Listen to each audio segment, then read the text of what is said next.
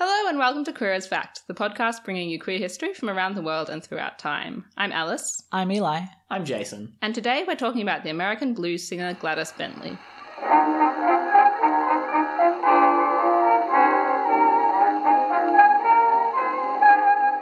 We have some content warnings before we begin this episode. This episode is going to include discussions of period-typical racism and will include outdated language for African American people in quotes. It will also include discussions of period-typical queerphobia, including anti-queer legislation, the medicalization of queerness, and internalized queerphobia. We'll also be using some language for lesbians that has at times been used as slurs.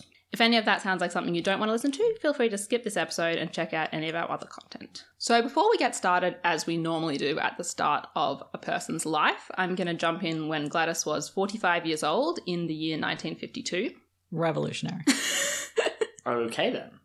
Is there time travel in this episode? Yes. No. No, there's no time travel in this episode. The reason we're jumping in here is because 1952 is the year that one of our main sources was written, and I want to talk about that source as part of our lit review before we actually talk about Gladys's life. So in the 1940s and 1950s in the USA, politicians like Senator Joe McCarthy were spearheading moral and political panic about queer people in the understanding that queer people were not only immoral, but also susceptible to blackmail and therefore more likely to become communist spies. Gladys Bentley had built her career on being an openly queer and gender non-conforming blues performer, but in 1952, in the African American magazine Ebony, she wrote an article titled "I'm a Woman Again," in which she talks very openly about her queerness before renouncing it and championing heterosexuality and heteronormativity. In this article, she says, "I became a woman again when I discovered and accepted the one glorious thing which, for so many years, I had bitterly fought with all my heart, mind, and body. The love and tenderness, the true devotion of a man." Oh, I thought it was going to be Jesus. Is the man Jesus? The man is not Jesus. Okay. She did definitely become more involved with her church later in her life, but she doesn't necessarily link that to her queerness or lack of queerness. So, Jesus is here, but only incidentally. All right. Background character. Yeah. Incidental Jesus is my Christian rock cover band. Okay. Do you cover Christian rock songs, or do you do Christian covers of rock songs? Because, both are bad. The first one. Anyway, what happened to you, Gladys? We'll talk a lot more about kind of the background to this article and what was happening in Gladys's life at that time when we get to that. I think the sort of political background of McCarthyism is broadly the main thing you need to know there. And the reason that I wanted to bring this up and mention it at the start is because this article is the only information we have about Gladys in her own voice. Well, that's quite a pickle. It is quite a pickle that we are in. Yep. And it's also the only source of information we have about her childhood before she was about 21. Okay. So outside of that, most of our biographical information comes from what can be gleaned from newspaper articles. Nobody's ever written a full biography of Gladys and done the work of interviewing people who knew her or anything like that. Is that something that could still be done, do you think? She was born in 1907. Uh-huh. So a lot of the people, anyone who knew her in her early life is going to be dead. Yeah. But from her later life, there would probably still be some people still alive who could talk about her. But definitely it'd have to be done pretty soon. Mm. I'm not aware of anyone working on one, unfortunately, but hopefully someone is. Yeah, so I just wanted to raise that and have you keep in mind that that's the sources we're working with before we start talking about Gladys's life. So Gladys was born in Philadelphia on the 12th of August 1907 to George and Mary Bentley. She was the oldest of 4 siblings in a black working class family. According to Gladys's article in Ebony, Mary had wanted a son and she was very disappointed when she had a daughter, refusing to so much as touch her child or nurse her child. Gladys, in turn, says she always felt repulsed by men, including her father, brothers, and uncles. And she says, "I suppose the reason was that they were admired while I was scorned."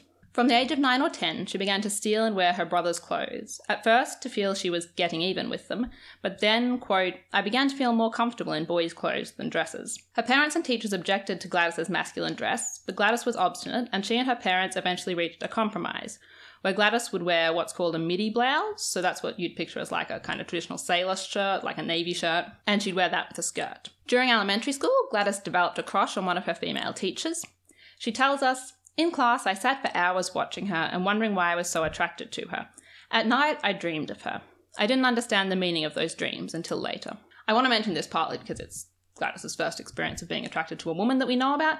And also because I just think it gives you a bit of an idea of how in her article for Ebony, she does talk quite openly about like being queer and being attracted to women and wanting to present in a masculine way and these kinds of things. Like she doesn't deny that this is an aspect of who she is in her life. She just then renounces it and decides that heteronormativity is better. So is her angle on this that she used to feel this way but she has stopped? Or that she feels this way but has decided that that's not any good? I'd say it's more that she used to feel this way but has stopped. Okay, yeah. Yeah. It's hard to say because she does sort of talks about how there are other people who are the same, who, you know, have the same experiences, and she refers to those groups of like, she uses like we if she's talking about queer people in society, and she still kind of identifies herself with those groups. Okay. But at the same time, she says these things like, I've become a woman again, now I love a man, I'm able to fit into this female role better. So I'm interested to hear how gender and sexuality interact in Gladys's life as we go through. What with her saying, I've become a woman again, and things like that. Yeah, I will be interested to hear your thoughts on that. I don't really know. Because we have so little in Gladys's own voice, except this article, which obviously has there's a lot of other stuff going on and influence why she wrote this article. It's hard to say how Gladys feels about gender, but we will talk about that more. As Gladys grew older, so when she was like a teenager, her mother started taking her to doctors. She doesn't explicitly tell us in her Ebony article the reason for this, but it's apparent that it was connected to her failure to perform femininity in the way that was expected of her. Gladys tells us that she believes her parents meant well, but, quote, what my family did not know was that I didn't need a doctor, but love, affection, and healthy interests to supplant the malignant growth festering inside of me. And she seems to argue at this point in the article that it was the original rejection by her mother that first pushed her towards her gender non-conforming behaviour, and that her parents' subsequent reactions in attempting to force her to conform to femininity only encouraged her in this direction. She definitely posits at this point in the article that her queerness was not innate, but formed by these childhood experiences. She says, it seems I was born different. At least I always thought that. In later years, I learned that different people are made, not born. Later on in the article, she does present a very different explanation of her queerness, but we will get to that at the point in her life which that becomes relevant. Do you have anything to say there? I want to hear more about this person before I That's fair. Make statements that might be unfair. Yeah. There's already a lot to unpack there. A lot of those sentences, I feel like you need to take them even just clause by clause in discussing them. Like it's hard to form a reaction to the whole because there's just so much going on there. Yeah. There was a lot there where like the first part of what she said, I was like, oh, okay, that's interesting. That's something we can kind of interact with and seems like fair enough. And then like the sentence just kept going. Yeah, like the one, oh, okay. The one about her parents where she says they didn't realize I didn't need a doctor, I just kind of needed love. You're like, yep, that's good. And then she's like, to repress the malignant growth in me. You're like, okay, not so good. So yeah. Or even just like, you know, the like nature versus nurture ideas that she's bringing up are not like inherently ideas that are hostile to queer people or that like we can't explore. Yeah. But they can be hostile. Yeah, look, I was pretty confused about how to structure this episode because I feel like it's very hard to comment on Gladys as a person and Gladys's queerness without having a full understanding of her life. But at the same time, you know, I want to present you her life in some chronological order rather than just sitting down and being like, let's read this article from Ebony, 1952. But yeah, I feel like an analysis of that article in full would be very productive, but it's not something you can practically do on a audio platform. So we're just going to make do. So moving on from Gladys's childhood, sometime between 1923 and 1928, Gladys left Philadelphia and moved to Harlem. So, Queer as Fact Geography, where's Harlem? New York. Good work. Where the gays are. What was that? Where the gays are. By which I mean where black culture is and some of those black people are gay. Yes. So, as we've said, Harlem is a neighborhood in New York City. And in the 1920s, it was home to a large and growing black population who had left America's segregated South in search of better prospects and to escape racism. With more social and financial freedom than they'd had in the South, this community developed a growing political and cultural consciousness, which led to a flourishing of black political organizations, music, literature, and art known as the Harlem Renaissance. I can't believe it's taken us this long to talk about the Harlem Renaissance. Yeah, that's true. That's true. It's such like a big, like, as well as being obviously a Black cultural moment, it's such a big queer cultural moment, and we've never talked about it. We did talk about Josephine Baker, who was like kind of there for a bit, and then she was like, guys, I'm moving to Paris, see ya. And then she left. But I think it's like how we've never like really properly talked about anyone in the Bloomsbury group either. Like we've skirted around them a lot, but we've never done an episode on the key figures. Like we kind of talked about Keynes, but not really. But even then we didn't do kind of Keynes' life. We were just kind of like, here's a list of everyone Keynes ever slept with. Yeah. I don't know. It's a shame we haven't talked about it, but it also just goes to show just how much queer culture and queer history there is, that you can be like several years into a queer history podcast before you're like, hey, Harlem. Yeah, we have almost 100 episodes of this podcast. That's true. And we're only just now talking about Harlem. So yeah, the Harlem Renaissance is a big deal. So yeah, a lot of big names that we could talk about in queer Black culture come out of the Harlem Renaissance. Langston Hughes, Josephine Baker, Billie Holiday, Ma Rainey. There's like a huge and extensive list of people we could have done this first episode in the Harlem Renaissance on, which is exciting. Yeah. And Langston Hughes is going to show up a few times here, so that's exciting too. Very exciting. Yeah. I love Langston Hughes. So Gladys played piano and sang, and unfortunately I have no information about where she learnt those skills, but she did have them. And she got her first permanent gig in Harlem at a club called the Madhouse. From there, her reputation quickly grew, and she moved on to working at a nearby club called the Clam House, which was known for its queer clientele.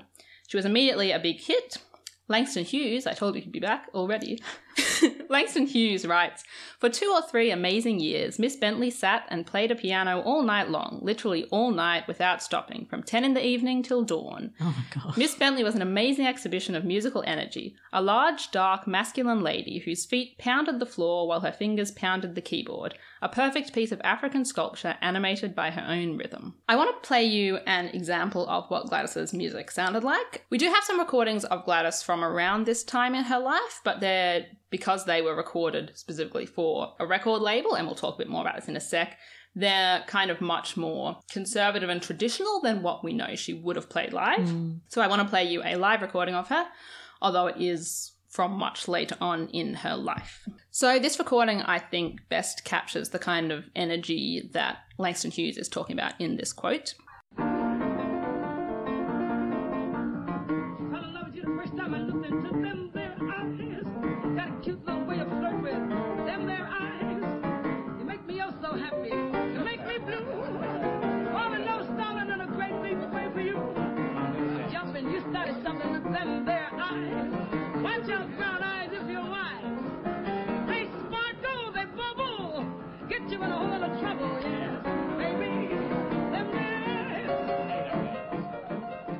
There you go. That's just an idea of what she sounds like. Jazz and blues people just go so hard, and I love them so much. Now imagine doing that from 10 in the evening until dawn. Yeah, that's wild. I can't imagine doing anything from 10 in the evening until dawn. Except sleeping? Except for sleeping, yeah. Yeah, that is true. So where we're up to, she's like just starting out effectively. Yeah. So if that clip's from much later, does she kind of stay performing the same sort of stuff for like quite a while then? Yeah, she does. So she kind of has a part of her career that's in Harlem from whenever she gets there in the 20s until she leaves in the late 30s. And we'll talk a bit about how her music develops during that time. Okay. Basically, the trend is that it does get a bit more conservative in, for example, like the lyrics and the things she sings about. But I understand it's basically the same type of music all the way through. So Gladys's performance was characterized by 2 things: her masculine dress and her very filthy lyrics. Unfortunately, we have no recordings of those lyrics because they weren't appropriate for recording.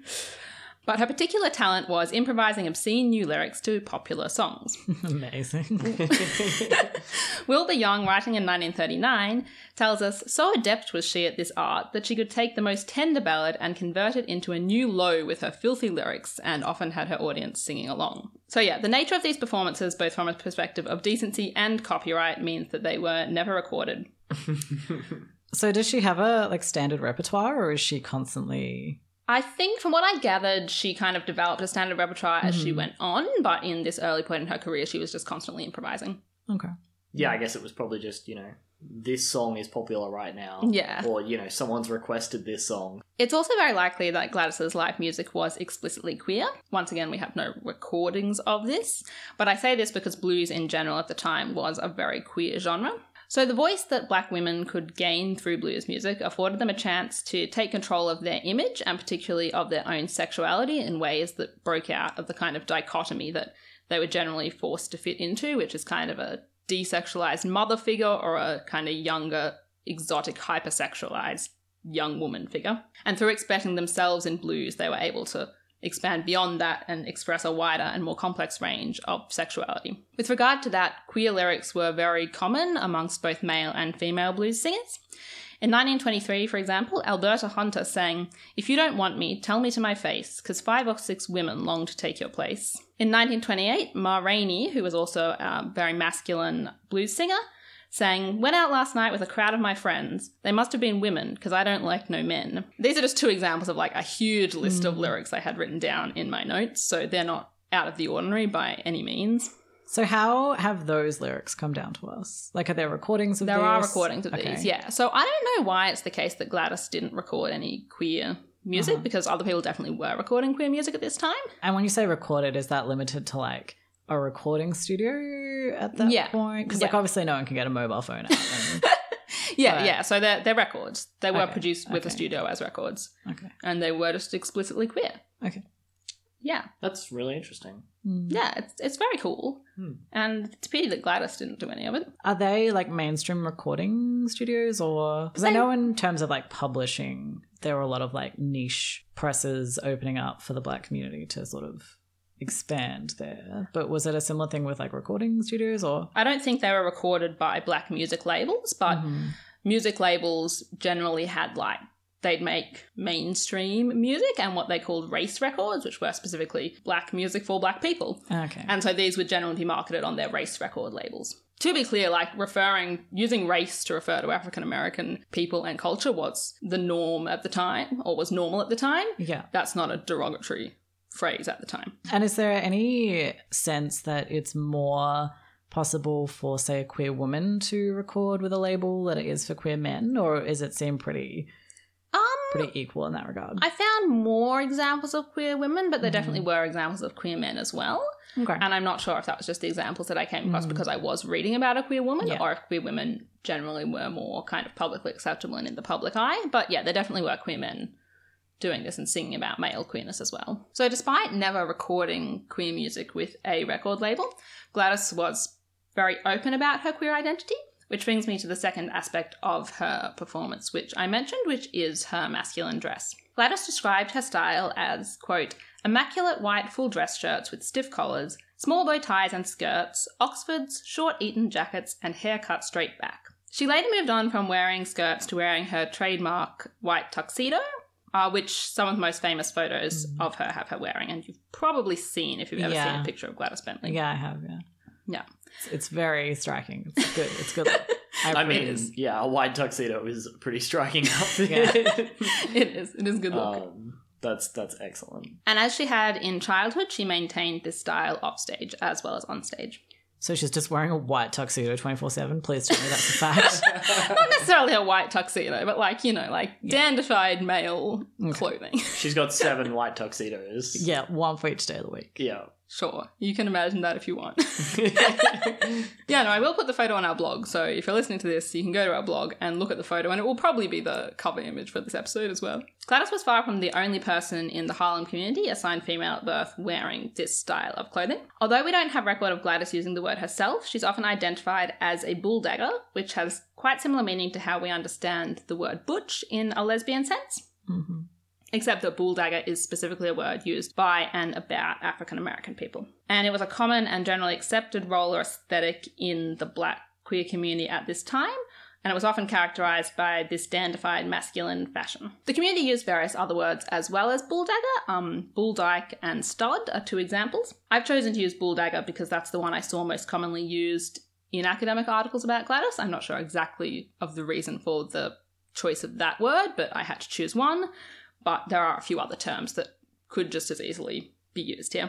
While this term could be pejorative, many people self-identified as bulldaggers, and it could also be used in a positive light. To quote the Macmillan Encyclopedia of Sex and Gender, it was, quote, associated with physical strength, sexual prowess, emotional reserve, and butch chivalry. And it is worth talking here about gender as well. Although, as I've mentioned, we don't unfortunately have much from Gladys herself about how she understood gender, or nothing that we can take at face value. So a woman named Mabel Hampton, who knew Gladys in New York and who herself might be described as a bulldagger, has done extensive oral history interviews with archivist Joan Nessel. And so although we don't have in-depth conversations from Gladys about this, we do have information from somebody in her community. Joan asks Mabel in interviews if she ever thought of herself as a man or as wanting to be a man, and Mabel says that she didn't. She adds that she just never thought about men that much at all. But when asked the same question about a friend of hers who presented in a similar way, Mabel says that she's not sure because they'd never talked about it. Mabel's comments here illustrate that there was space within the bulldagger identity for both people who identified as women and people who may not have identified as women. I like that, like, openness, like, I don't know, I never asked. I think that's a very, like, healthy point of view to have about your friends and acquaintances' genders. Yeah. And I like seeing that there. Yeah, no, it's good. It's good. There are like hours and hours and hours of interviews with Mabel, and like they're a good time. So with so little of her own voice, we can't know for sure what Gladys herself thought about her gender. As you've noticed, I referred to her with she, her pronouns and as a woman throughout this episode because I don't think I have like strong evidence to the contrary, but you know, I would be willing to be persuaded. Despite being very open about her queer experience in her Ebony article, for example, Gladys never suggests that she understood herself as a man. She does describe herself inhabiting, quote, that half-shadow no man's land which exists between the boundaries of the two sexes, and then later, as the title of the article suggests, becoming a woman again. I found it very difficult to draw conclusions from that since she, in this article, doesn't distinguish between sexuality, gender, and gender presentation. In the modern day, given the vocabulary we have now and our understandings of sexuality, gender, and gender presentation as being separate things, she may have identified as non-binary, for example, but just as easily she may have identified as a butch lesbian, and we can never know. And like, it's worth noting that a experience or experiences of butchness, and I'm sure this exists with the specific identities within the African American community. Like, I know that stud at least is still quite a common term for butch African American people to use. That like, there still are experiences where gender presentation, gender and sexuality are not that separable, even if the broad conversation has become that those are separate things. Yeah. The question of, is a butch person a cisgender lesbian or a non-binary person or a trans person isn't clear-cut. Yeah, today, yeah, so. Absolutely. Yeah, that is true. I don't think it's obviously an either or. Yeah. No, that's definitely true. I also don't think it's productive for us to try and fit Gladys into one of these boxes. I don't think that gets us anywhere. Yeah, I guess there's like a fine line between like trying to shove a historical figure into a modern box in a way that like removes nuance from our understanding of them and trying to understand them in like the only terms that we really understand today in order to add nuance of their understanding of themselves. Like those, it's difficult to... Yeah. What we can say based on what you've said is that to some extent at least, Gladys conflated ideas of gender and sexuality in terms of how she thought about herself in a way that reflects the experiences of some modern people but not of others. And so I expect, there'll be some listeners who hear this conversation and sort of are like, I understand perfectly. This is very much how I feel about my personal identity. And there are others who will be like, I don't get this at all. Yeah. Which is always going to really be the case when we start to get down into the nitty-gritty of exactly how someone thought about themselves and their identity. And there'll probably be, two different listeners who both listen and go, I understand this perfectly. This is me, who actually have completely different experiences of gender and sexuality as well. Yeah. So I think, there's space for people with various different modern understandings of themselves to identify with how Gladys understood herself. And so that, interplay between gender and gender presentation and sexuality, to be clear, isn't something that's, something that Gladys is interacting with at the time. That's just kind of, the general status quo. Status quo probably isn't the word we want here in this niche queer community, but, it's just sort of, generally the state of things at the time in the spaces that Gladys is moving in. Yeah, so in the spaces that Gladys is moving in, there are these kind of two roles for queer women or queer people who are assigned female at birth, in the same way that we would be aware of like butch femme lesbian roles. They don't necessarily use those words. So they're using words like bulldagger and so forth. And I didn't really come across many specific words for the other role. In a pair, they'll use mama and papa. But individually, I don't actually know what the word was for the other role. But yeah, within that community, people are kind of falling into these two roles, and a relationship will generally have one person fulfilling each role. Obviously, you know, there would be nuance within that, and not everyone would fit that mold, but that's the general understanding in the community. So yeah, moving on to talk a bit more about sexuality. At the time that she was alive, and especially this time in the 20s and 30s, Gladys was generally publicly understood to be a lesbian, although she does, in her article in Ebony, as we'll talk about having relationships with men later in life. According to Mabel, however, Gladys was bisexual, but during the 20s and 30s, Mabel says Gladys publicly played up her lesbian image because it created a more outrageous and thus more profitable image. Which brings us to a discussion of the commercialization of queer black culture in a Harlem context. That's interesting, the idea that being a lesbian is more salacious than being bisexual. Yeah. Because I feel like that's gone both ways, depending on exactly which era and which community you're in. Yeah, I was quite surprised when I read that, and I was like, oh, so that's how that would have been then? Oh, not when I read that, when I heard that in Mabel's interview. I guess it probably has something to do with Gladys being more masculine in appearance as well. Like maybe a more feminine queer woman would have had a different experience, a different decision to make about how to commercialize her sexuality. That's probably true, yeah. A lot of the women that Mabel talks about, she doesn't necessarily specify whether she's talking about like butch or femme women, but a lot of the women she talks about do have relationships with men within the community her and Gladys are in. They do have relationships with men. Some of them are married to men and so forth. So, like, it's far from unusual for Gladys to have been bisexual, but that's what was understood within the community. I don't know from the outside how that community was understood. So, in 1927, New York State introduced what's called the Wales Padlock Law, which banned performances depicting, quote, sex degeneracy or sex perversion. Okay. With offending theatres shut down. The law was designed in part to create a respectable theatre scene downtown on Broadway, and so Harlem largely escaped enforcement and became one of the few places in New York where queer people could go out and be more openly queer. Harlem thus attracted both queer white clientele with nowhere else to go out and be openly queer, and also white people who may not have been queer but who were attracted to the spectacle of queer culture as something scandalous and risque. This attraction to the queerness of Harlem was tied up with a white fascination with black culture and with the Harlem Renaissance in general. White New Yorkers liked to go to Harlem to, quote, observe the antics of members of its enormous Negro population, their unfailing sense of rhythm, their vocal quality, something primitive, animal-like, and graceful in their movements. Oof. Yeah. So that quote is obviously its whole own kettle of fish. But it is. The general vibe you were talking about there of white people going into this queer space to kind of observe and to see these kind of salacious performances. History is really just a circle. Like, wow, that feels very... You could write that about modern queer spaces. And also of white people wanting to like take a fun little holiday into consuming black people's culture. Oh, absolutely. Yeah. I was interested as you started that sentence. I was like, where are you going with this? Are you going with the queer angle? Are you going with the race angle? Are you going with both? What are you? Anything could happen. Yeah, obviously both. It's just, I mean, I can't personally speak to the experience of being a person of colour in a community where white people are coming in and observing that. I can speak to that from a queer perspective, and, you know, having been in queer clubs in Melbourne where there are queer people performing and a bunch of straight people there to gawk. Yeah. And yeah, it's just 100 years later, still the exact same issue. Yep. Yeah, very reasonable. But as a white person who's been in jazz competitions, I felt I had to mention the other one. That's fair. Yeah.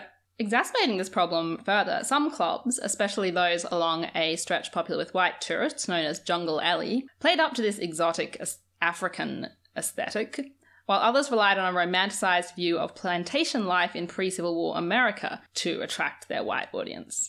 We talked about this in before. Josephine Baker performed at one of these clubs called the Cotton Club. I think one was literally just called The Plantation. I think also maybe in Henrietta Bingham. Oh, yeah, we probably did talk about this because she was really into, like, jazz, but she was white. Yeah, we talked about that. She was, like, okay about it. Yeah, and I think there were, you know, obviously a lot of these white people were awful about it, but there was also a subset that was, like, patronising, like, black artists and trying to support them and so forth, but obviously they were also just kind of okay about it because there's a lot of stuff that you need to work through and unpack to be a white person in these spaces, and it will never be fully okay if black people don't want you there. Yeah, that does make it really hard, I feel, to talk about a lot of these experiences of, like, black people getting the opportunity to be artists and be successful and express themselves in this space. But, like, you know, obviously in a podcast like this where we're going to sit here for an hour and talk about this, we can kind of unpack the nuances of that, and, you know, we have an audience that are fairly engaged listeners, but, like, I feel like if you're just trying to do, like, more mainstream history, it's really hard to sort of be like, okay, so there were black people performing, and also let's talk about the fact that some of the clubs were The Plantation and some of them were all on Jungle Way. Yeah. There's just a lot going on there in terms of it was a good opportunity, but also there was a lot of, like, negative stereotyping going on at the same time. Yeah, and, like, that's definitely true of the Harlem Renaissance as a whole. Like, as much as it is a flourishing in black culture and so forth, it's also really, really tied up with this, like, white voyeurism of black culture, but at the same time, like, white financial support. But obviously there's a lot of problems with that. Like, there's a lot to unpack. Yeah, and you see that with, like modern rap and hip-hop culture as well. Yeah. It's like Hamilton's just playing quietly. Alexander Hamilton. Yeah, so along Jungle Alley, a lot of these clubs charged higher prices than clubs in the rest of Harlem, and some even enforced segregation within the club amongst the audience. There were also rumours that some wouldn't let black customers in. So these are generally presented in the newspaper as, like, rumours, and then other people will come out and say this isn't actually true. And from what I could gather, it was more of a financial thing where the prices would be high enough that the local black community couldn't afford to get into these clubs, and therefore they'd be really marketed towards white tourists.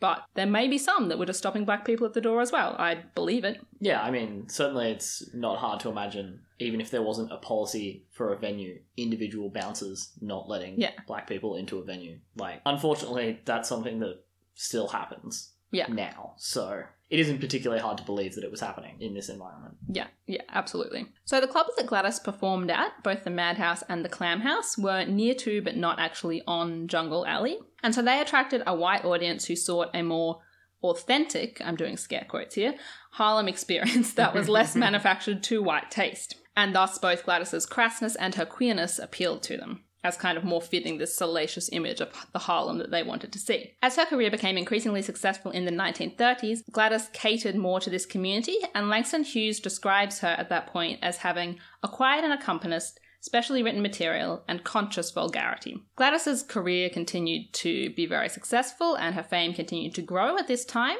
In 1930, she got her own weekly radio show, and she also opened up her own club in Harlem known as Barbara's Exclusive Club. She sometimes went by the stage name Barbara Minton. By 1933, she was able to move into an upmarket apartment in the exclusive Park Avenue. In 1957, writing in the Chicago Defender, Alfred Duckett claims that Gladys lived there with her wife, a wealthy white woman. Is that true? You said claims. Well, we're going to talk about it now, so let's see what we think. I was about to say, do we have a name for this woman? We don't have a name for this woman, unfortunately. Is this woman mentioned elsewhere? Yes. Okay. Yeah. Intriguing.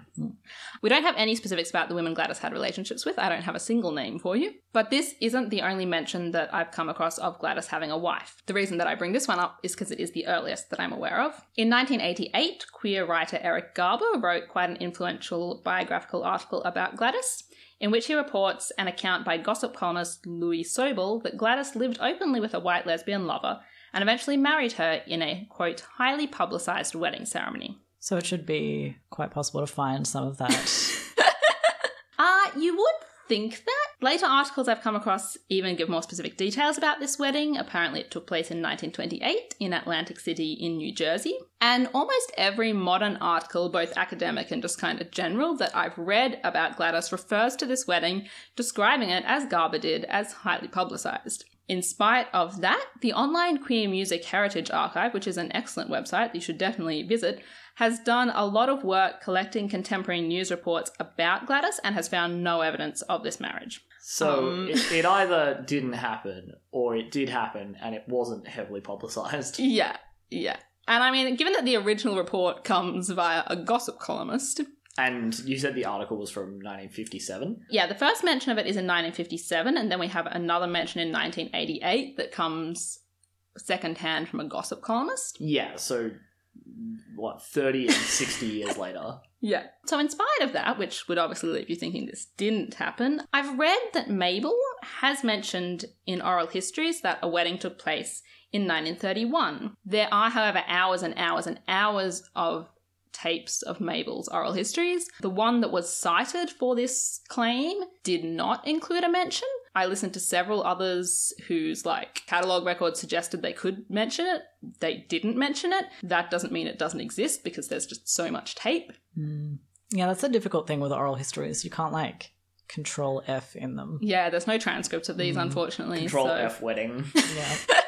So Mabel does talk, however, about other queer marriages that took place in Harlem, generally a little later than Gladys' supposed wedding, in the late 1930s or early 1940s is when Mabel talks about. And the couples she talks about are generally those couples I've mentioned already that we would consider butch femme couples. She refers to them as mama and papa, or various other phrases. That's really interesting, the idea that there were these kind of more formalised weddings of these relationships in the late 30s and early 40s, because by that point, you're starting to get into McCarthyism and the kind of pushback against these communities. Yeah. And so you're kind of past the peak of those as intensely queer spaces. Yeah, she's usually talking about the late 30s and early 40s, so it might be just before we kind of see this. I mean, As we talked about a bit in the Wonder Woman episode, there was a lot of queer countercultural movements in that time as well, during World War II, and then it is very much just towards the end of the war and as the war finishes that you start to get the real pushback. Yeah, and when you see a government crackdown on something, you always have to assume it's because that thing was flourishing. Yeah.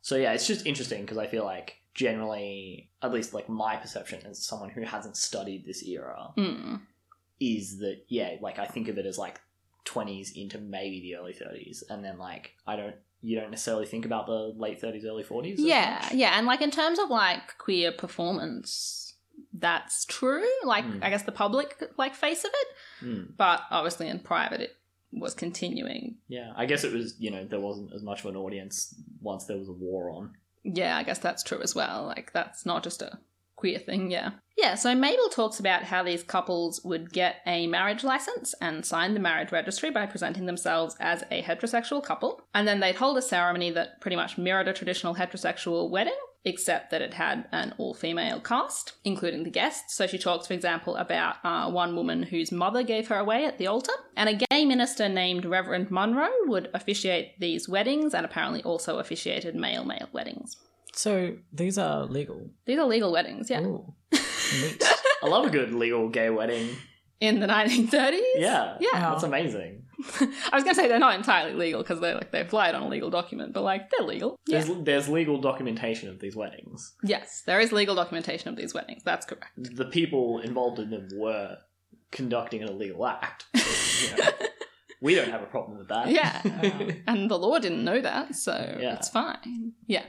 So are they using fake names? Yeah. I mean, from what I gather, they would use the real name for one of them and a masculinized version of a name or something like that for the other, yeah. Okay. Or they would also apparently use the name of a gay male friend that they had who was willing to offer his name for that purpose. That's the ultimate gay men being friends with lesbians, or alternatively lesbians being friends with gay men. Solidarity. Just the absolute solidarity there. That's fantastic. Yeah. I wonder how much of this was them actually tricking people and how much this was people being willing to be tricked. Yeah, signing off on these. I don't know. Yeah, I mean, I guess it really depends who's sitting at the registry office that day. Yeah. But maybe you knew that, if you went on a Tuesday, Tim would be there. Oh, yeah. And, Tim was just yep, Matthew, absolutely. Mazel tov. And that was it. That's true. That could be the case. Yeah. Yeah. You only need to get like one gay working at the... That's true. And it's just like the weekly gays go down to the registry office. Although we don't have a record of Gladys's marriage, there's definitely a paradigm in which it could have taken place. Okay. That does seem a lot more plausible in that environment. Yeah.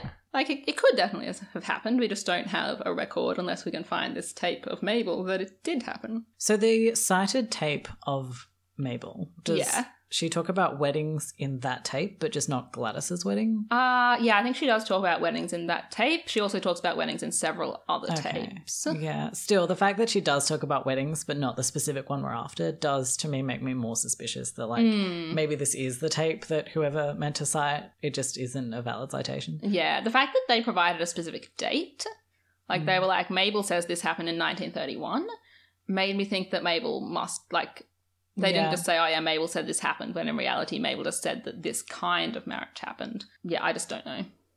If anyone wants to go through and listen to all Mabel's tapes, then please let us know. Yeah, and find out where she mentioned 1931. Yeah. So, in 1933, prohibition laws were repealed. Ironically, instead of making the nightlife in Harlem more free, the repeal of prohibition made things less so, as the sale of alcohol in New York's bars and clubs became tightly controlled. The State Liquor Authority was established, which policed behaviour in bars, and venues could lose their liquor licence if they were found to be disorderly, which could mean queer. Queer performances for many venues became too much of a risk. In 1934, Gladys was performing at King's Terrace nightclub, where she fronted a chorus of what newspaper articles at the time described as 8 liberally painted male sepians with effeminate voices and gestures. Sepians? They use it to mean black. I'd never encountered it until I researched this episode, but yeah. It's like sepia, like when you have a sepia photo and it's brown. In this performance, Gladys performed, among other things, quote, a seemingly endless song in which every word known to vulgar profanity is used. In March of that year, so 1934, a formal complaint was made about Gladys' performance, and a few weeks later, King's Terrace Club was closed down. It's not clear whether these two events were directly connected, but they're definitely both symptoms of a change taking place in the culture around queerness, sexuality, and the Harlem club scene at this time. From King's Terrace, Gladys moved to headlining a show at the Ubangi Club, where her performances continued to grow in both size and self-conscious queerness. Here she was accompanied by a chorus of 40 or 50 pansies, as they're referred to, so once again, effeminate male performers, sometimes in drag, sometimes just as sexy sailors and stuff like that. And her lyrics actively reference the way in which she plays with gender. One, for example, being, nothing now perplexes like the sexes, because when you see them switch, you can't tell which is which. Okay. Ubangi, as you can tell from this comment, relied both on the kind of performative queerness, but also the exoticization of blackness for a white audience. There were rumours it even barred black customers, and many black people in Harlem saw Gladys as selling out by choosing to work there. One journalist described the club as owned and controlled by white racketeers for the patronage of slumming whites and petty gangsters. And I suppose we don't know what Gladys thought. We don't know. In her article, Gladys talks very positively about her career, but yeah, she doesn't really address this kind of racial tension at all. So we have no idea. Gladys was very successful at the Ubangi Club, and she spent 3 years there. But during that time, we do see her gradually de-queering her act. So where she'd once been referred to as the King, she was now referred to as Broadway's Queen of Song and Jazz, and her backup pansies were replaced by a troupe of women called the Ubangettes. Eventually, even this wasn't enough, and in 1937, Ubangi had its license revoked. In 1938, Gladys left New York and she moved to LA, where she lived with her mother. With queer people and content increasingly shunned from mainstream bars, Gladys found an audience in a growing number of queer-specific bars and clubs on America's West Coast. From 1940 to 1945, she was a regular act at San Francisco's Mona's, an openly lesbian club which marketed itself as the place where girls will be boys. Despite several run-ins with the police, Mona's was a notably long-running club. Clubs like Mona's and the queer clubs on the West Coast in general were generally shut down as quickly as they started up. However, over the 1940s and 1950s, it became increasingly difficult for Gladys to continue her career in the same mould that she'd begun it. Performing in LA in 1940, for example, she had to seek a special permit to be allowed to wear pants on stage. Oh, Jesus. Yeah.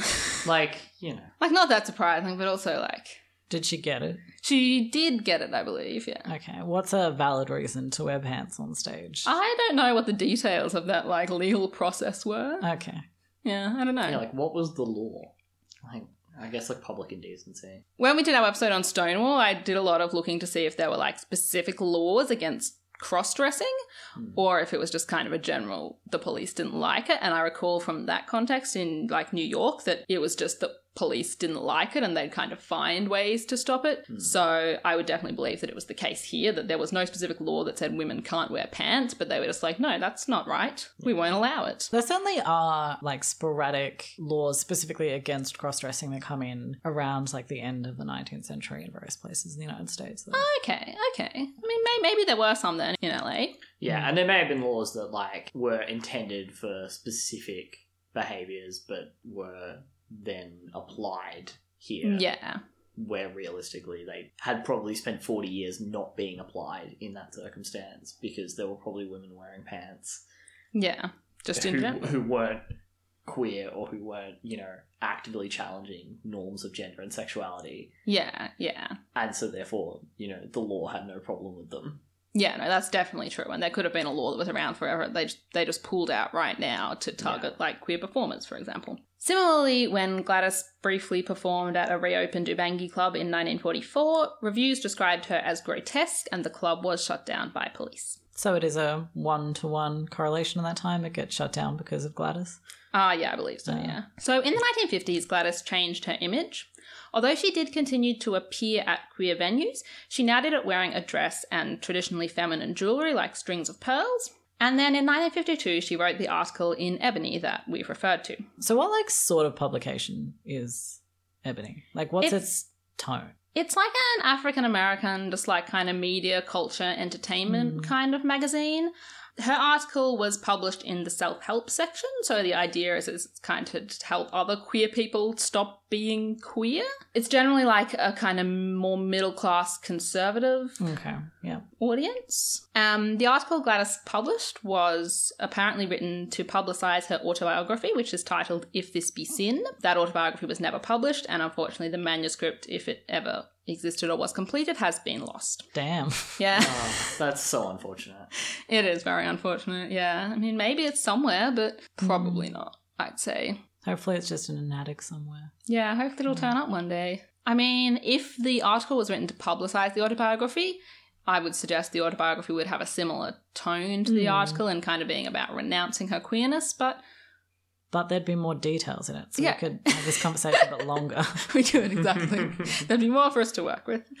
So, as I've spoken about, the Ebony article begins by talking about Gladys' childhood, as we described at the start of this podcast, and it talks about the factors that she believed influenced her into growing up into a queer adult. She goes on to talk about how she was unable to find personal happiness, and therefore she sought happiness through fame instead.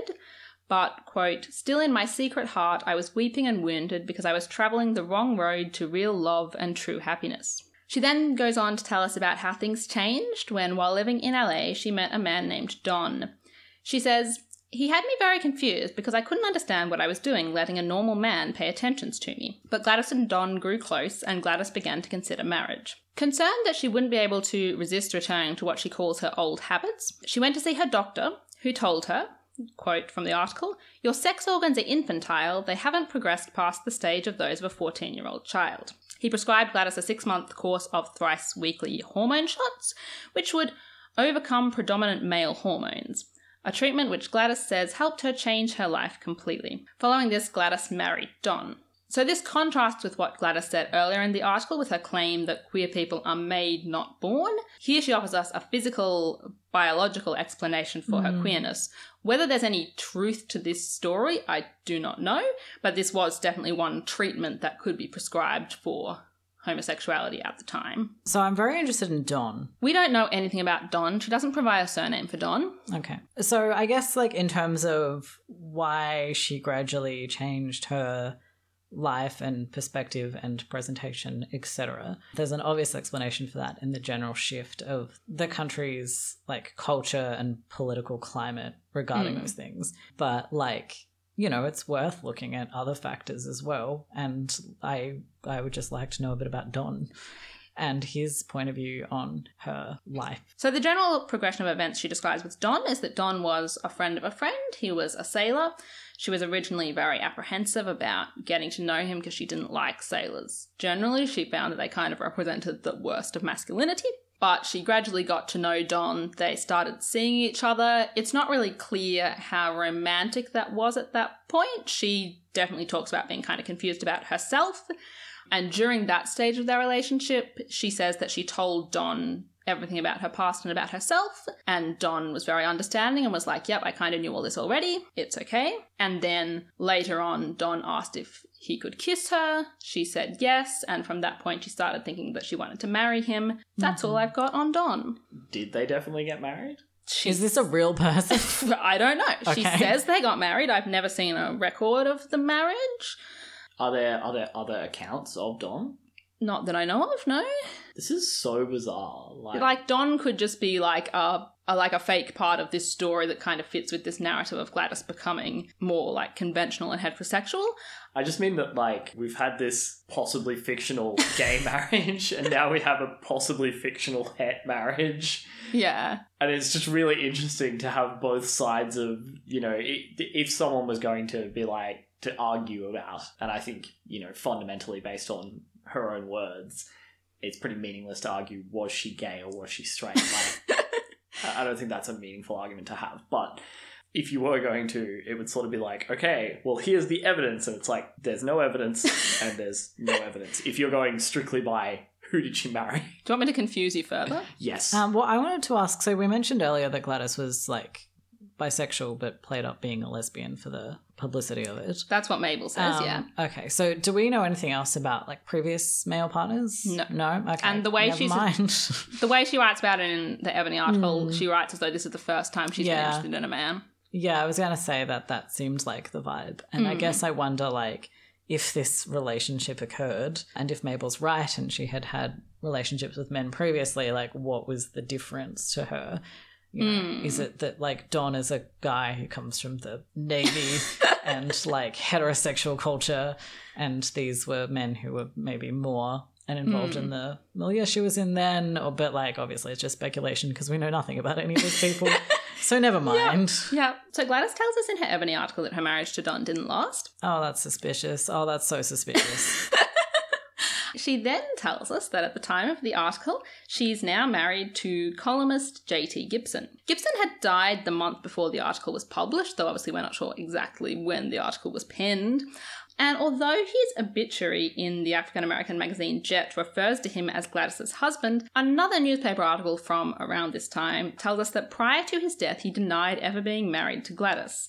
And as far as we know, no record exists of the marriage. Okay, run this timeline by me again, please. So she says she's married to Don, and then when does she say that marriage is over? So she doesn't really give dates for her marriage to Don, unfortunately. She just kind of says, I met Don, I married Don, it didn't work out, but like it was a good experience that helped me become a straight. Okay, but does she say that like a few years later, or is she kind of be like, I was definitely married to Don, a real living man, but it's over? Or like, is there like, what's the timeline of those claims? Like, is that all in the one article? Or? Yeah, so it's all in this one article. Okay. Yeah. And then when does she claim to be married to this other guy? So it's all in the same article. So in the same article, she says, then I married J.T. Gibson. So this article is published in August 1952. J.T. Gibson died in July 1952. His obituary refers to him as married to her, but in August 1952, before the Ebony article comes out, an article comes out which says J.T. Gibson denies ever having been married to Gladys Bentley before he died. So we have no idea of the timescale she's implying of like when she married Don or how long she was married. Okay. No. Nothing? No. All right, well, okay.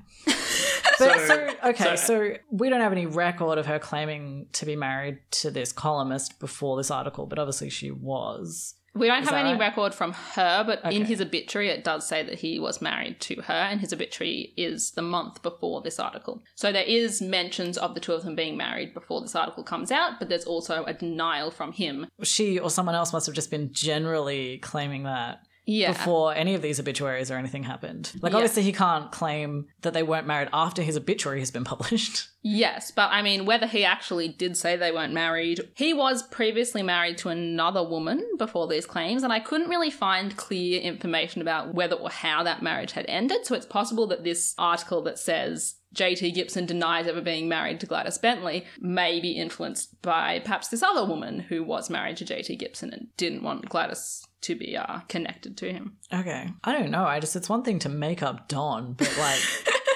JT Gibson's a real human person. Yeah. So we're up to count them, three plausibly fake weddings. Correct. Yeah, it's interesting as well, though, because like when you say he had just died, it makes it seem like she was capitalizing on that death potentially. But obviously not, because she'd already been saying that before he died. The article also does not reference the fact that he's dead. So there's photographs like in the article, it's accompanied by all these kind of domestic photographs of her like cooking food and like making a bed, and the captions are like, Gladys makes the bed for her husband JT, and like the article does not acknowledge that JT Gibson is there dead. a man? Okie dokie. So JT does not appear in the article. Correct. JT is just mentioned in the article, and there's photos of Gladys in a domestic setting, and I don't even know if those photos were taken in her house or in a different staged location. They look very staged. This is getting into corkboard red string territory. What role does him being dead play in this, you know? So obviously the story existed before he died, probably. It's mentioned in his obituary, so it must have existed. Okay, at least on that day. Yeah. Like, I'm wondering if this story was around, but now she's like, well, I mean, he's not going to say anything. I can run with it. Or, like, what? I mean, I guess we have to consider the possibility that they were married, but, like... Yeah, I mean, maybe they were married. Unlikely. And it is very weird that the Ebony article doesn't mention that he's dead, even with, like, an editor's note at the start being like, sadly, Gladys' husband passed away after the writing of this article. Nothing. Yeah. That is weird. But, like, I don't feel like that contributes to it being true or false. No, I feel like that's just another confusing factor. I mean, I think that can be put down just to, like, laziness. Like editorial laziness. Yeah. Like, I was going to say also just editorial timelines in terms of, you know, like getting magazines printed. Yeah, that's true. Actually, no. That Eli does kind solved of it. raise the question, though, of I guess she was under the impression that he was, like, alive when the article was being written and these photographs were being taken, probably on that shorter timeline. Yeah. So then if it's a lie and she thinks he's alive, and like, do we know how he died? Was it expected? From memory, I think he was reasonably young and it was like a heart attack. Not like young, but like, you know, he wasn't like 70 or 80. Yeah. Okay. So she writes this article and takes a bunch of stage photos about her married life with this man who is around, potentially married to another woman, and definitely going to continue living, and then he just dies. I'm not suggesting she killed him, to be fair. I'm genuinely not. I realised that very much looked like I was suggesting Gladys killed him. It did. I was like, where are you going with No, I'm not. I'm just saying that, like, that's just a really weird vibe. Yeah, like, if we assume that Gladys did not know that JT Gibson was about to die when this article was written, then either Gladys and JT were genuinely married, and we can assume that, for example, members of his family or a previous wife or something like that decided they didn't want that to be part of his public image on death. Yeah. Or Gladys and JT were never married, and Gladys faked a wedding to a real living human who could easily deny that. Or he would have said, like, all right, I'll go in on this with you, if they were friends or something. Maybe. And then afterwards his family was like, no.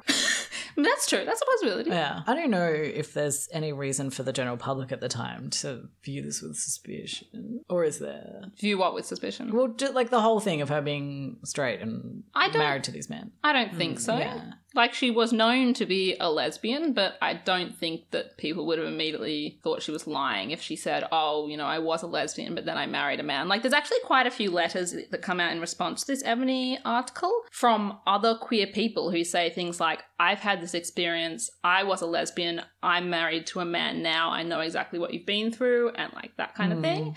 It happened that lesbians went on and married men, you know, whether by choice or by social pressure. This wasn't an unrealistic story. Except for the specific details of it that make it very suspicious. Yeah. Do you want me to chuck in one more fact for you? Please. In the same month the Ebony article was published, presumably after the Ebony article was published, Gladys did marry a man named Charles Roberts. This marriage really occurred. We have photos of them together. It actually happened. They later divorced, but... Okay, so 1 factual marriage and 3 potentially fictional ones. Correct. I just want to keep track. Yes. Will there be any more marriages? Fictional or we're factual? good. Okay. I don't know how to feel about any of that. Yeah. Nor do I.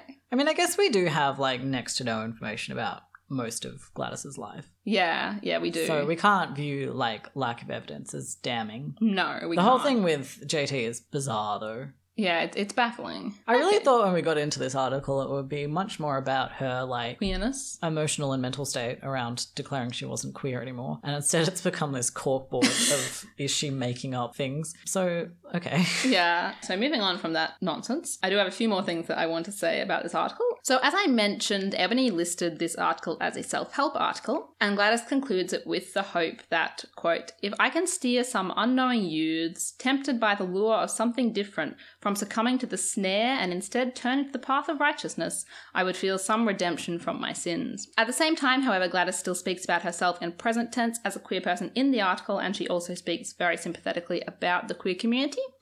She writes that, quote, our number is legion and our heartbreak is inconceivable. Very few people can understand us. We wince at the many harsh suggestions of what should be done to rid the world of the abnormalcy to which we cling. So obviously, you know, we can speculate about Gladys's motivations in writing this article, but I think even within the article, we can kind of see this conflict between declaring queerness as a sin and as a thing she's left behind and a thing that she really encourages other people to leave behind, and at the same time talking about kind of social responses to put a stop to queerness as harsh and saying that queer people are misunderstood and are suffering inconceivable heartbreak and so forth. I don't think those things really contradict, though, necessarily in her presentation of them. Mm-hmm. Like, if she's presenting it as like, queer people are these poor souls who are afflicted, then that's certainly something you could say, and therefore society shouldn't be so hard on them. You know, they need to find their way back or whatever. Yeah, and I guess if you link that to like the thing she says about when she was a kid of like, my parents didn't need to take me to doctors, I just needed to be loved and given like wholesome hobbies, basically. She's saying that queer people, through love and being directed back onto the right path, can stop being queer. And certainly if you're going to make an argument that queer people should be cared for more in the context of being published in a major publication in a society that is anti-queer, that's the path that you're going to take. Right? Like, that is the argument that you're going to make. Which is not, obviously, to excuse or justify her argumentation. I obviously disagree. But I think that that's obviously what she's going to say in that situation. Yeah. Which I guess does bring us to the question of, like, obviously you've read this in full and spent the most time with Gladys. So how genuine do you feel like this change is? Like, how much is this a self-conscious attempt just to keep an audience, and how much is this a deeply felt It's very hard to say because we don't have any of Gladys's words, but my instinct is that it's an attempt to keep an audience just because of a few things that we do see kind of in her career at the same time. So, like I mentioned, that she started performing in much more like traditionally feminine dress, but she is still, for example, performing in queer clubs. That 1957 article I mentioned, which is the first reference to her supposedly having a wife, also says that, you know, she said this in Ebony, but she's since returned to her old ways. It's a pretty gossipy article, so I don't think we can like take it as fact, but there are these few little things that kind of suggest that she hasn't necessarily taken this path she claims to have taken in this article in Ebony. Okay, well that's encouraging, frankly. It is encouraging, yeah, and like it's so hard to say because this is all the words we have from her, so... Yeah, and that, what you've just said there does kind of get at what I was trying to get at with my previous comment, which is, I think this article, the quotes that you've read from it and the way that you've talked about it, indicates a person who is trying to straddle a very, very narrow line where she's trying to not throw queer people under the bus, but also make herself more palatable to a straight audience. Yeah, and obviously, you know, that's casting aspersions on her sincerity here. You know, obviously we can't be certain of that, but it certainly makes a great deal of sense that she would make these specific kinds of comments with these specific kinds of caveats if it was the case that she genuinely still felt a lot of affection and care for the queer community, but was trying to maintain her career in the face of conservative backlash. Yeah, absolutely, yeah. So apart from the article in Ebony and an appearance on Groucho Marx's TV show You Bet Your Life, which is where that recording I played of Gladys at the very start comes from, and that happened in 1958, apart from that, not much is known about the latter part of Gladys's life, as we've already got the impression from the fact that she may or may not have had 3 different marriages. We do know that she became very involved with her church in her later life, and she was about to become a minister of her church before she passed away. About to become a minister of her church? Yep, that's all I know about that. Which? It's called the Temple of Love in Christ, so I believe it's an independent black church. Okay. When is this? This is the 1950s. Explain how she's allowed to become a minister in the 1950s. I saw that was quite a big deal. I don't know very much about this sort of thing, but I am under the impression that not a lot of Christian denominations let women become ministers until like considerably later. Look, that is probably true. And like I found like literally one sentence in anything I read about Gladys that mentioned this basically.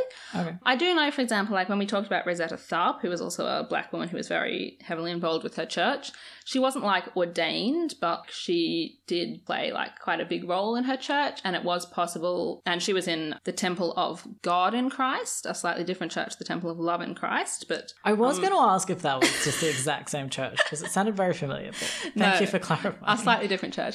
So in that setting, I know that Rosetta's mother, and this was earlier in the 20th century, did preach, for example, and she was able to do that as like a single woman involved in the church. And I think there was an implication that if she married, some of that ability to do that would be taken away and she'd be expected to take on a more domestic role.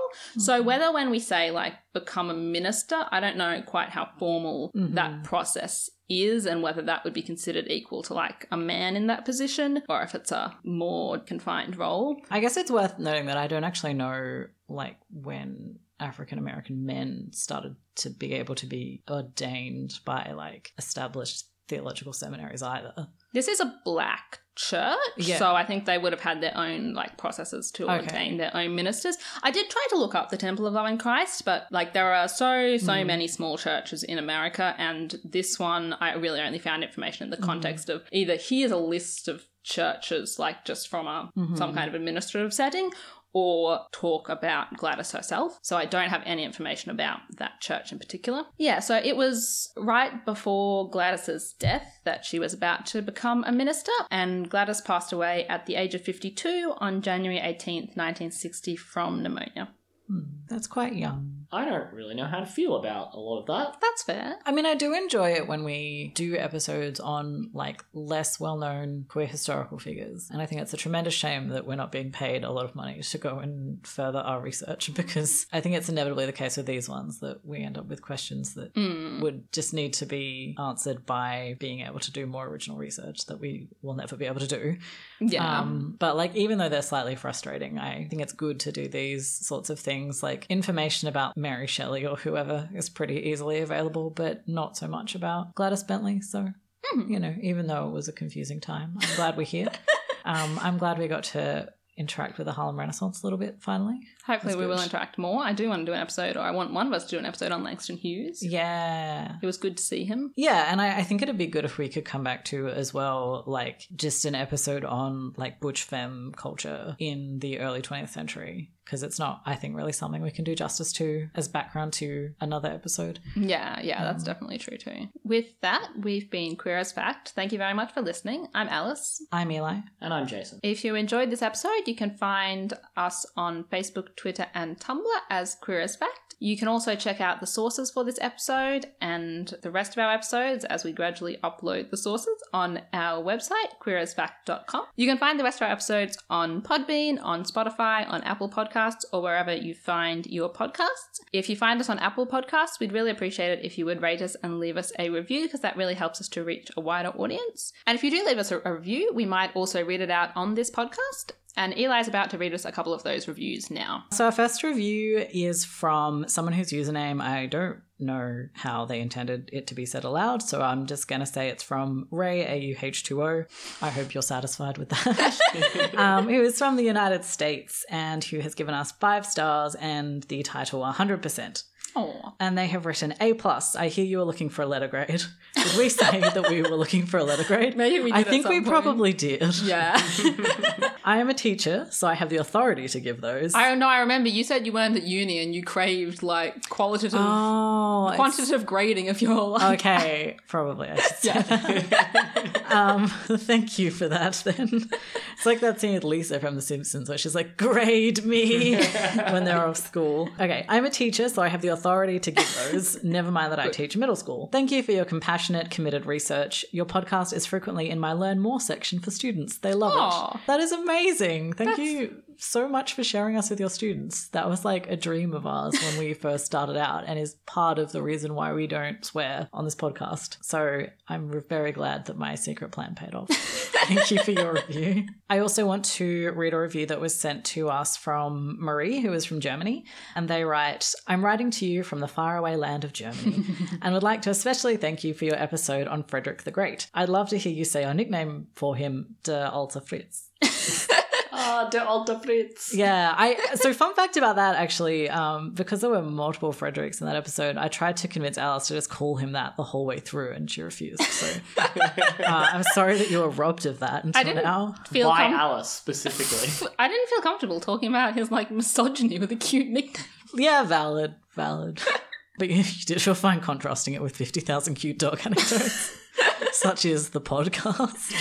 Yeah. It might be true that scholars aren't ignoring his sexuality, but it's definitely not known to the general public. I did not learn about it in school, and it was only hinted at in an audio guide at Rheinsberg. So although I had heard the rumours, it's not something anyone without a very particular interest in history would know. So thank you very much for shining a light on this. Yeah, I also like the idea of like a euphemism for queer being someone with a very particular interest in history. I was about to say that exact thing. And that's like really interesting to know. I did sort of wonder what like the general state of knowledge was in Germany. Well, obviously there's just more general state of knowledge about Frederick the Great. Anyway, yeah. I don't know if it would warrant an entire episode, but as a German, I'd love to hear your thoughts and research on sexuality and gender in the Weimar Republic. Oh, Marie. Another topic we haven't broached because it's too big. I have been throwing around trying to figure out how to do like series of episodes on this podcast for a while, and I'm like not really sure how it would work, how I would find the time. But like that is my goal for that period. So it would warrant an episode and maybe then 3 more. As a Berliner, I'm especially fond of my town's queer history and would love for that to get more recognition. Sorry for rambling on, and thank you again for the work you do. I can't stress its impact enough, especially in these times. Much love and admiration, Marie. Oh, thank you, Marie. Yeah, thank you. That was delightful. It was. That was very good. You can also support this podcast financially by signing up as a patron. And if you do sign up as a patron, you get a variety of perks, including voting on episode topics, some free merch, and a shout out on this podcast. And today I'd like to thank Jay, Anna, Allison, and Sarah for supporting Queer as Fact. You can also buy our merch from our Redbubble store, and you can find links to all those things I've just mentioned on our website, queerasfact.com. I'd like to acknowledge the Yalakud Willem clan of the Bunwarang and pay my respects to their elders, past and present. We acknowledge and uphold their continuing relationship to the land on which this podcast was recorded. We'll be back on the 15th of September when Eli will be talking to us about World War II fighter pilot and race car driver Roberta Cow. Thanks for listening, and we'll see you then.